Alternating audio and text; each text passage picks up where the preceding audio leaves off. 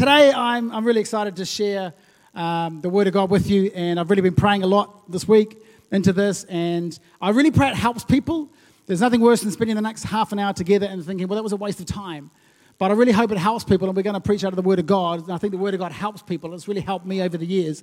And but many years ago, I'm sort of lived a lot of my life out of Manukau City, and I think it's the greatest city in the world. And it's great to come into the second best city here this morning, which is awesome for you guys. But for many years, I lived in Alfriston, which is at the back of Manurewa. And as I came back home late one night, I had that sensation where you've probably all been there, where you've turned up and our ranch slider doors were open. This was prior to me being married, and I was flatting with a couple of guys, and the ranch slider was open. And I sort of walked up, and my yucca plant, which I'd spent so much time curating, was gone. And I walk in, and there's muddy footprints everywhere, and the TV was gone, and a whole bunch of other stuff in the lounge was gone. And it was at that point that I said to my flatmate, who's kind of on the phone, I said to him, "What happened?" And it's a funny question to ask because it's pretty clear what happened. And he looks at me sort of, "We've been burgled. Like, have a look around, man. There's footprints everywhere. It's not hard to be a forensic detective to figure out what's actually happened in your home." And it's that horrible feeling, isn't it, of thinking there was someone else in my house that's taken my stuff. And I came to realize, though, that actually after one kind of quick call to the insurance company, I realized the stuff was all replaceable. In fact, I got a better TV. I never really replaced the plant because I was a bit lazy, but I should have. But all the stuff was replaceable. All the stuff, I just rang the insurance company. They said, "Cool, we'll cover it all." And I ended up with better stuff than what I had before, which I kind of thought was pretty funny. And so, but the challenge is I want to talk about the different kind of stuff, the stuff that's kind of not replaceable. Because I think for many of us, the devil comes and does nothing else except to steal and kill and destroy. We love that verse in John 10:10, but I've come that they may have life and love it to the full. But the first half is we serve a God who loves us, but we also have an enemy that hates us and wants to really render our lives completely ineffective for the kingdom of which we were designed and uniquely purposed to extend. And so he does nothing except to try and destroy our lives. And it's kind of good for us to understand that this morning. That's all he wants to do. There is no good in him. There is no kind of mid-ground with the devil. He wants to render your life and destroy it. And for many people, you might be sitting here this morning and go, "Yeah, actually, the devil's taken a big chunk of my life. I'm still here. I'm still standing." That's one of my favorite songs. Yeah, yeah, yeah. I'm still standing. The devil hasn't destroyed me. He's not going to destroy me because I know in whom I serve. But he wants to destroy your life, and he wants to steal from you. But everything was replaceable. When it's only stuff, everything's replaceable. If you've only had stuff stolen, you'll realize that that's actually the case. But I kind of wish he'd stolen some other things. I wish he'd stolen some bills that were sitting on the desk there. I wish he'd stolen a few extra kilos that I was carrying. Right? I wish he'd stolen my friend's attitude problem.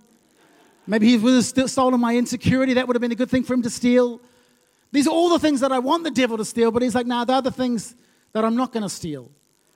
None of the things of God I'm going to steal," because he really can't take those things away, but he can take a whole bunch of other stuff away from our lives.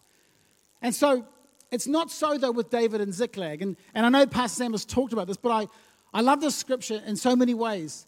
And we kind of read in 1 Samuel 30, it says, 3 days later, when David and his men arrived home at their town of Ziklag, they found that the Amalekites had made a raid into the Negev and Ziklag. They had crushed Ziklag and burnt it to the ground. So they'd crushed the city. Right? This talks of utter devastation, and they'd razed the whole place to the ground. So they carried off all the women and children and everybody else without killing anyone. When David and his men saw the ruins and realized what had happened to their families, they wept until they could weep no more. So we read these scriptures like, "Oh, man, that's terrible. That's so terrible." But again, I always put myself in the place of someone like David. If my family was kidnapped today when I went home for lunch, I understand what it would be to weep no more. If my house was burned to the ground, I would probably weep a lot. Because there are probably special things in the house that actually are irreplaceable. And so there's things about that I look at this and I go, weeping till you weep no more, like that's a low place for you to be in. Just crying until you've almost got no tears left. I feel even in the room today, there's people that have cried those kinds of tears where there's nothing left, there's nothing coming out of your eyes anymore because you've wept so much about a situation. And in a room of this size, there's always people that have gone through stuff that know what it is to weep like that. All of their possessions and their loved ones. People aren't replaceable, are they? Jesus is coming back for people. God sent His Son Jesus for people so that they would be in relationship with Him. People matter to God and they should matter to us. And so when we think about verses like the devil is roaring like a prowling lion, seeking whom he can devour, I imagine it like he's literally at the door, like there's a dog at the door scurrying, trying to get in. And as soon as you open that door slightly ajar, there the enemy goes and he floods in. And this is kind of the enemy that we're serving. It's kind of good to know that. I don't want to focus too much on the devil because I don't want to give him too much space. But it is good to know we have an adversary and he's real and he destroys a lot of lives. And I think we've kind of got to know that. So this is the devil. This is the God that we serve. But I got a question for you this morning that just came to me when we were in praise and worship. And the question is this, is what are you not crying over? Like what's something that you're not crying over but maybe you should be crying over more? When you read the scriptures, are you weeping because of things like this? Are you weeping because of the fact that, man, Jesus is so good? Are we weeping over the fact that our unsaved friends and family members are going to a Christless eternity? Because mine are currently, as at today, that's the world that I live in. And it's important for us to recognize that we've got to weep over those things because they're the things that really matter to God. So here's what the enemy wants to do. And I want to illustrate the story. When I was growing up, I used to live in Fiji as a kid. Where's all my Lautoka crew? I don't think they're even from Lautoka, our crew here, but West is best. And so when I was growing up, I spent a lot of time growing up in Lautoka, and I was kind of left alone a lot as a child. And so myself and my younger brother, we decided, like most kids to do, to just play around with a little bit of arson, as a kid. Like that was healthy to do. And so there was an empty lot next to our house, and it was pretty dry. It was just before kind of the rainy season, and there was a whole bunch of that kind of tussock grass. And we thought, well, hey, let's just kick around with some matches, right? And so we took some matches, and it was really fun because you'd stand there, and the tussock was like that, and you'd sort of light the end of it, and it would go. Blah, blah, blah, blah, blah. And you would like, it's fun, and then we'd light another one, and then we'd light another one. We were there for hours just lighting little fires, and it was just so much fun to do. And but eventually we had one fire we started to light, and it was like that. And then it sort of hit the base, and then a couple other embers kind of sparked out. And, of course, lo and behold, we realized actually we couldn't put out that fire anymore. And I started to panic a little bit by this stage because I was the elder brother in this situation and the more responsible one. And I started to freak out. There was an empty section right next to our house, and there was houses on the other side. And so I did what everybody else should do. I figured out we need an alibi. As 8 years old, I figured that out. I'm so thankful I love Jesus now, and He found me. Because I don't know where I'd be if I knew as an 8-year-old kid I needed an alibi. An alibi is basically a reason not to be there if the police come and ask. And so I decided, I said to my brother, quick, we can't put out this fire. Let's go home. And so we went home, and I thought, that's it, Monopoly. Let's open a game of Monopoly because that's what we were playing the whole time. And so we get a game of Monopoly. And I even thought through the fact that don't just start the game because that's obvious for the police. You clearly just start. In our ash-laden hands, we started to hand out the cards. And all of a sudden, we're in the middle of a game of Monopoly. So if the police ever ask, I'm like, what fire? I don't know. We're just here. A couple of kids just left by themselves just playing Monopoly in the middle of the day. Well, there's a raging inferno next door to our house. And so I remember that story very clearly. And I remember thinking what I needed to do to cover up that story, to make sure that nobody ever knew. In fact, to this day, I'm sure my parents don't even know that I actually did this. Remember the fire engines, Dad, back in 84? That was me. You should be so proud of your son. But I had an alibi, Dad. I covered it all up, dusted away all the tracks, and still I live with this, and it haunts me to this day that I raised the whole... Anyway, I figured I was just clearing it for the people that were going to build a house on top of it, so we need to clear the land, and that's what we did. Just like you would do with sugarcane, you would burn it all down, and that's what I did. So, but the question is, are we really being honest with ourselves? Like, are there little things in our life that we go, actually, the devil's kind of stolen this from me, but actually, I'm going to find a way to cover that up because actually I don't really like that part of me. You see, the funny thing about fire is that you can only kind of control it so far. And I reckon every time we live with things in our life that we don't deal with, it's like the devil lights a little fire, because I don't think we're going to get home today and find our family kidnapped. I don't think we're going to get home today and find our house burnt to the ground. Probably nobody here is going to go home and deal with that type of situation. And in the West, we kind of read these verses and go, well, that doesn't happen to people like us. But I think the devil's a lot more subtle about how he outworks it. Because I think he probably just likes to light those little fires too. And I think he lights a little fire, you see, every time. Let me read some scripture for you, because on the Sermon on the Mount, it's just one of Jesus' greatest sermons. And this is his kind of first sort of really active public ministry, where he's been around, he starts to do some things and some miracles, and all of a sudden, people start hearing about Jesus of Nazareth. Is this the Messiah? And they start meeting at this place. And so let me read some things that are these little fires, because if you start thinking that actually that's not me, then I think maybe that's another little fire that the enemy wants to light in your life. Oh, that's another person. This is going to be a really good message for my friend. You know, the friend that needs to hear it that you're recording for right now, and you play it back and you go, oh, this is for me the whole time. That's the laughter I talk about. And so here, Matthew 5, we'll go through a few of these verses, verse 22. But I say, even if you're angry with someone, you're subject to judgment. I can be a little angry with my kids sometimes. And I can be a little short with them, and I'll raise my voice and realize, well, where did that come from? I don't want to be that kind of person, because my boys know, hey, Dad, you just talked about anger on Sunday, and yet here you are. You see, they're sneaky now because they're getting older and they understand a few things. And they'll use it against me now in the right way. Dad, you can't be one person there and be a different person at home.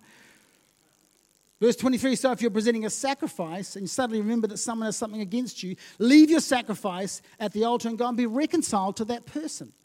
I can remember sitting about here, and my good friend Stu Shutt, who I don't know if is here, called him out now, was sitting about there, and I had to lead a service here on the Auckland campus many years ago, and before the service started, Stu and I had a conversation that we were both getting upset about, and I remember saying, oh, you didn't do, and he said, well, you didn't do, and it was kind of this kind of conversation, and we were laughing and smiling because we were at church, and we were putting on our nothing's on fire face. I said, keep smiling, Stu, keep smiling. You're an elder in the church. And then we sort of had this moment, and then we're sitting there, of course, then the praise started, and they said, lift your hands, and Stuart and I are lifting our hands, like this, and Stu's looking over at me, and then the worship came on, and I suddenly realized I remembered verses like this, and I thought, no, I can't get up on stage and talk about the love of God if I've still got beef with the person sitting there on the front row. And I remember walking across to him and going, come on, let's hug it out. Come on, I'm sorry. We hugged it out, and all of a sudden, I just felt that weight come off. And it's a funny story, but it's real. And then I remember getting up on the stage, and Jesus saying, good, that's what and all of a sudden, there's a freedom, because I was reconciled with that person. I didn't allow, as Pastor Bruce talks about, I didn't allow the pancake to sit on the plate. I ate the pancake right there and then. Clean slate again, nothing builds up. When you're on the way to court, verse 25, settle your differences quickly. We need to settle our differences with people. Another fire. But I say anybody who even looks at a woman with lust has already committed adultery with her in his heart. That's right. It usually goes quiet when we talk about this stuff, because these are little fires. This turns into a big fire for so many people. But little fires start like this. If a soldier demands that you carry his gear for a mile, carry it 2 miles. Again, if we simply do, so the Roman soldiers would expect that as a Jew you would carry their gear for 1 mile. That's what you had to kind of do. So a Roman soldier would go, I'm tired now, grab the nearest Jew, pick up my bag, take all my gear, and you sort of have to just deal with it. And Jesus is saying, I realize you have to deal with it, but instead of doing 1 mile, just go another mile. And so the Roman soldier's looking at you, and you're like, I'll take it another mile. And you keep walking on. It's doing more than is expected of you. Isn't it interesting that actually I think the devil can steal those kinds of things from us? If you go to your job and you go, well, I'm doing 100% of my job. That's what you get paid for. That is the job. That's why you get money, to do 100% of your job. But when you start doing 101%, that's when, even as followers of Jesus, that we've got to go above and beyond with this stuff. We've got to do more. We've got to continue to get there early or late or whatever that looks like. And we've got to actually do more than everybody else is doing. But I say to you, love your enemies. Even that, love your enemies, exclamation mark. Pray for those who persecute you. Like how? How? People have wronged you and they've hurt you, and the first thing we want to do is to go, but Jesus, you don't know what they've done to me. He says, I know everything about that situation. But he said, I'm asking you to go and pray for them. Any husbands know this. You've got to be the first person to say sorry. That's how you lead your family. Get over it. I'm the best person at doing that. No, me, I was an idiot. I'm so sorry. And then Phil usually go, no, I was sorry. We go, oh, sorry. Oh, hug it out. Deal with the pancakes on the plate. But every time we don't do that, there's a little fire that appears in our life. Give your gifts in private, Matthew 6, and your Father who sees everything will reward you. Don't talk about, well, look at me. I do a lot for charity, by the way. Did you know that? Did you know when the last time you posted and you go, man, I helped out at this place, served there. Oh, man, such a good person. Who are you telling? Like, who are you telling? Hey, everybody. My brother posts about running all the time. All the time. I want to put up online, I didn't know you ran. Really? Do you do ultra marathons? I never knew. Because every day you post about the fact that he runs all the time. Jesus says, God, be reconciled to that person. Listen to this one. If you refuse to forgive others, your Father will not forgive your sins. Man, that's a clanger.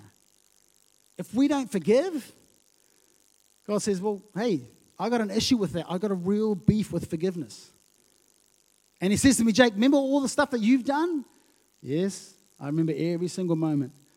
Remember the fires that you lit? I forgave all those things. So he says, so you're saying you can't do that for somebody else? Don't store up treasures in heaven. Don't worry about tomorrow, for tomorrow brings its own worries.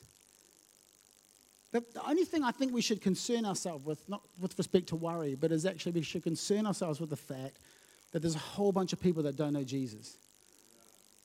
Like if I'm gonna concern my mind with anything, I don't use the word worry, but if I'm thinking about and meditating on something, it's the fact that there's a whole bunch of my family, as of today, that don't know Jesus. Like that's got to be a big issue for us. That's got to be a big deal. Matthew 7, don't judge others and you won't be judged. It goes on and on and on about the little fires. And so here's the thing, we come back to the field. See, what does it look like for us? I think it plays out where you say things like, someone says talk about serving. I know I probably should, but I might just, I'll give myself a year and then or Sunday I know, but this time I'll make it next Sunday. Or e-group, Emma, who spoke so articulately about e-group, sorry Emma, the classic Tuesday text, I'll turn up next week. Had a busy day, had a lot on. I just wonder whether we say these kinds of things and a little fire gets lit. Again, you may say, oh, Jake, just relax a little bit, man. Don't be too militant about this stuff. But I just wonder how much we kind of aren't having those kinds of conversations. What are the things that we're not worrying about? What are the things that we're not crying over? What if you were there, you turned up to e-group, and your friend turned up, and they're going, hey, where's my friend? Because this happens in church all the time. Where's so-and-so? Because I chatted to them last week, and I'm looking for them this week. And so these kind of things kind of play out in my mind. And again, we recognize that the devil comes and does nothing more to steal and kill and destroy. And he wants to light these little fires in your life. And every time we don't deal with things, it's like I'm standing in the middle of that field and I'm lighting another fire. And if we don't start to learn how to dampen those hot spots in our life, you see, we can stand there and we can think, oh, if I don't forgive or I'll get around to doing those things. It's like in the corner of the field, we see the little flames and we go, well, they're never going to hit me here. Like I'm in the middle of the field. But eventually the flame will start to spread. Eventually you'll get to a place where you can't put it out. And then we have these kind of moments where we go, man, I never thought I'd be here. I never thought I'd arrive in that place. And so what I love about David is David inquires of the Lord. Isn't that cool? He's in a low situation. He's at a place where he's wept until he can weep no more. And yet, David still says, Lord, what should I do? Should I go after them? Now, again, it's so easy for us to get into that place and go, well, of course I'm going to do that. But all throughout the Bible, there's times where they pursue, there's times when they stay, there's times when, and again, it's up to Jesus, up to God to kind of go, well, no, this time I want you to do this. There's not a pattern to it, but it's about us inquiring of the Lord. And we read in verse 6, David, that verse, he strengthens himself in the Lord. But then he pursues. He says, shall I pursue this troop? shall I overtake them? He answered them, pursue, for you shall surely overtake them, and without fail recover all. We read that in 1 Samuel 30, verse 8. So, just as we kind of close, I want to just give you 3 people in the Bible that pursued Jesus. And maybe, Steve, if you're around, you can come up. That'd be awesome. Thank you. The first one is Zacchaeus. So, I love the story of Zacchaeus. So Zacchaeus, if you remember the story, we kind of read it in Luke 19. He's the chief tax collector of the region. So he's the chief, most hated person in that region. Now, tax collectors obviously collected tax from their own people. But most tax collectors actually didn't draw a salary. So they had no salary. But what the Roman soldier would say is, just take whatever you want. So this is why, so the system kind of encouraged them to go, well, I'm not getting paid, and I'm in this job, and I'm hated by everybody, and I've got to have protection all the time. My life is kind of always in some sort of danger unless I'm protected by the Romans. And so what they would do is they would simply cream a little bit off the top, and they would take their own salary. And as that became a little bit easier, they realized, gosh, actually no one's going to do anything about it. And so Zacchaeus, I don't know when he got to that point where he thought, I'm going to do this. Maybe he figured, I'm good with numbers. Maybe he just thought, well, actually, numbers work for me, and I understand them well, and I'm not earning anything, and I can do this stuff well. So maybe he goes to the Romans and says, I can be a tax collector for you. They go, you good with numbers? He goes, I'm good with numbers. They give him a couple of Roman soldiers to sort of stand guard by him, and all of a sudden he does it, goes up the ranks, and he realizes, man, I'm really good at this. And maybe for the first time, weirdly, Zacchaeus actually gets a bit of identity from it and goes, I'm someone here. Like, I'm actually someone. I'm actually a person in this town that people actually respect. They maybe don't look up to me, but they respect me. And all of a sudden, when Zacchaeus makes this kind of decisions, it's like he's lighting a fire and he's realizing, actually, no, you're robbing your own people. The first time he does it, I don't know whether he looks there and he goes, actually, I see the numbers, and I go, and the guy says, how much do I have to pay? And he says, 100 denarii or something, and he goes, give me 110. And the guy looks at him and he goes, Zacchaeus, bro, like, we were raised together. You live next to me. I know your family. And Zacchaeus is like, bro, we've all got to make a living, man. Next. Takes the extra 10, skims his mate. Like, I don't know how it worked, but I reckon Zacchaeus might have been a good guy. I think there was something in him that was decent about him. And he becomes a chief tax. And all of a sudden he's in this system, and the Romans are probably saying, no, you're in it now. You chose to make these decisions, and there's going to be consequences to them.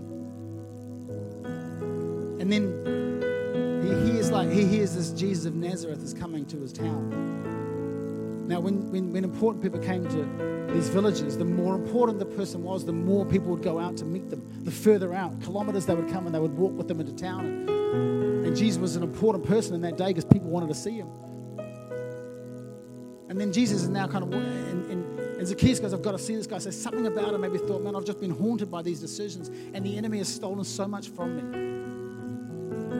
And it's almost like he runs out of the house, and the Roman soldiers are like, Zacchaeus, what are you doing? And he's like, forget it. It's not worth it. None of this stuff is worth it. And he runs ahead, and the mob sees him. They go, there's Zacchaeus. He's got no protection. Scampers up a tree. Maybe they're trying to get him. And all of a sudden, there's a moment where Jesus is there, and he sees him, and he says, Zacchaeus. And he knows his name. And something in Zacchaeus must have just leapt that day, because so much was stolen from him. So much was robbed from him. And yet Jesus, he says, I see your pain. I know your story. He says, come down. And what does he do? The very thing that broke so much protocol. He says, come, I want to eat at your house today. Now, the whole village knew Zacchaeus. The whole village knew if you were eating with someone in their house, it's kind of like you accepted them and you thought they were okay. You would never hang out with people like that, because it means that you were in cahoots with them. And yet he chose Zacchaeus. He says, I'm coming to your house. And all of a sudden, it's like Jesus says, no, I'm going to start to put out those fires. But it took Zacchaeus to actually pursue. Zacchaeus could have stayed in his home and looked out the window and gone, oh, man. See, for so many of us, we can kind of look out the window and see people's stories and go, oh, that's really cool. That's great. And I've got gifts. I should, if I had the courage to, if I had the confidence to do. And yet Zacchaeus all of a sudden risks his own life because he wants to meet Jesus. The Samaritan woman in John chapter 4. This is the most beautiful story, I think, in the whole Bible. A woman who, again, had 5 husbands and was living with a person of 6 who wasn't her husband. Comes out in the heat of the day when nobody else was going out. Why? Because she was ashamed and embarrassed, and no one was hanging out with her. Shunned by the village that she lived in. She comes out, she's drawing water, and then Jesus, who's a man, rabbi, talks to her. Now, what I love about this is they argue that maybe she didn't pursue Jesus, kind of Jesus pursued her. But I'm like, well, Jesus opened up the conversation. He says, would you pour me some water? And she goes, why are you talking to me? Man, I think if in the day, she probably would have just put her veil more over her face and gone, actually, I'm not going to even have a conversation with you.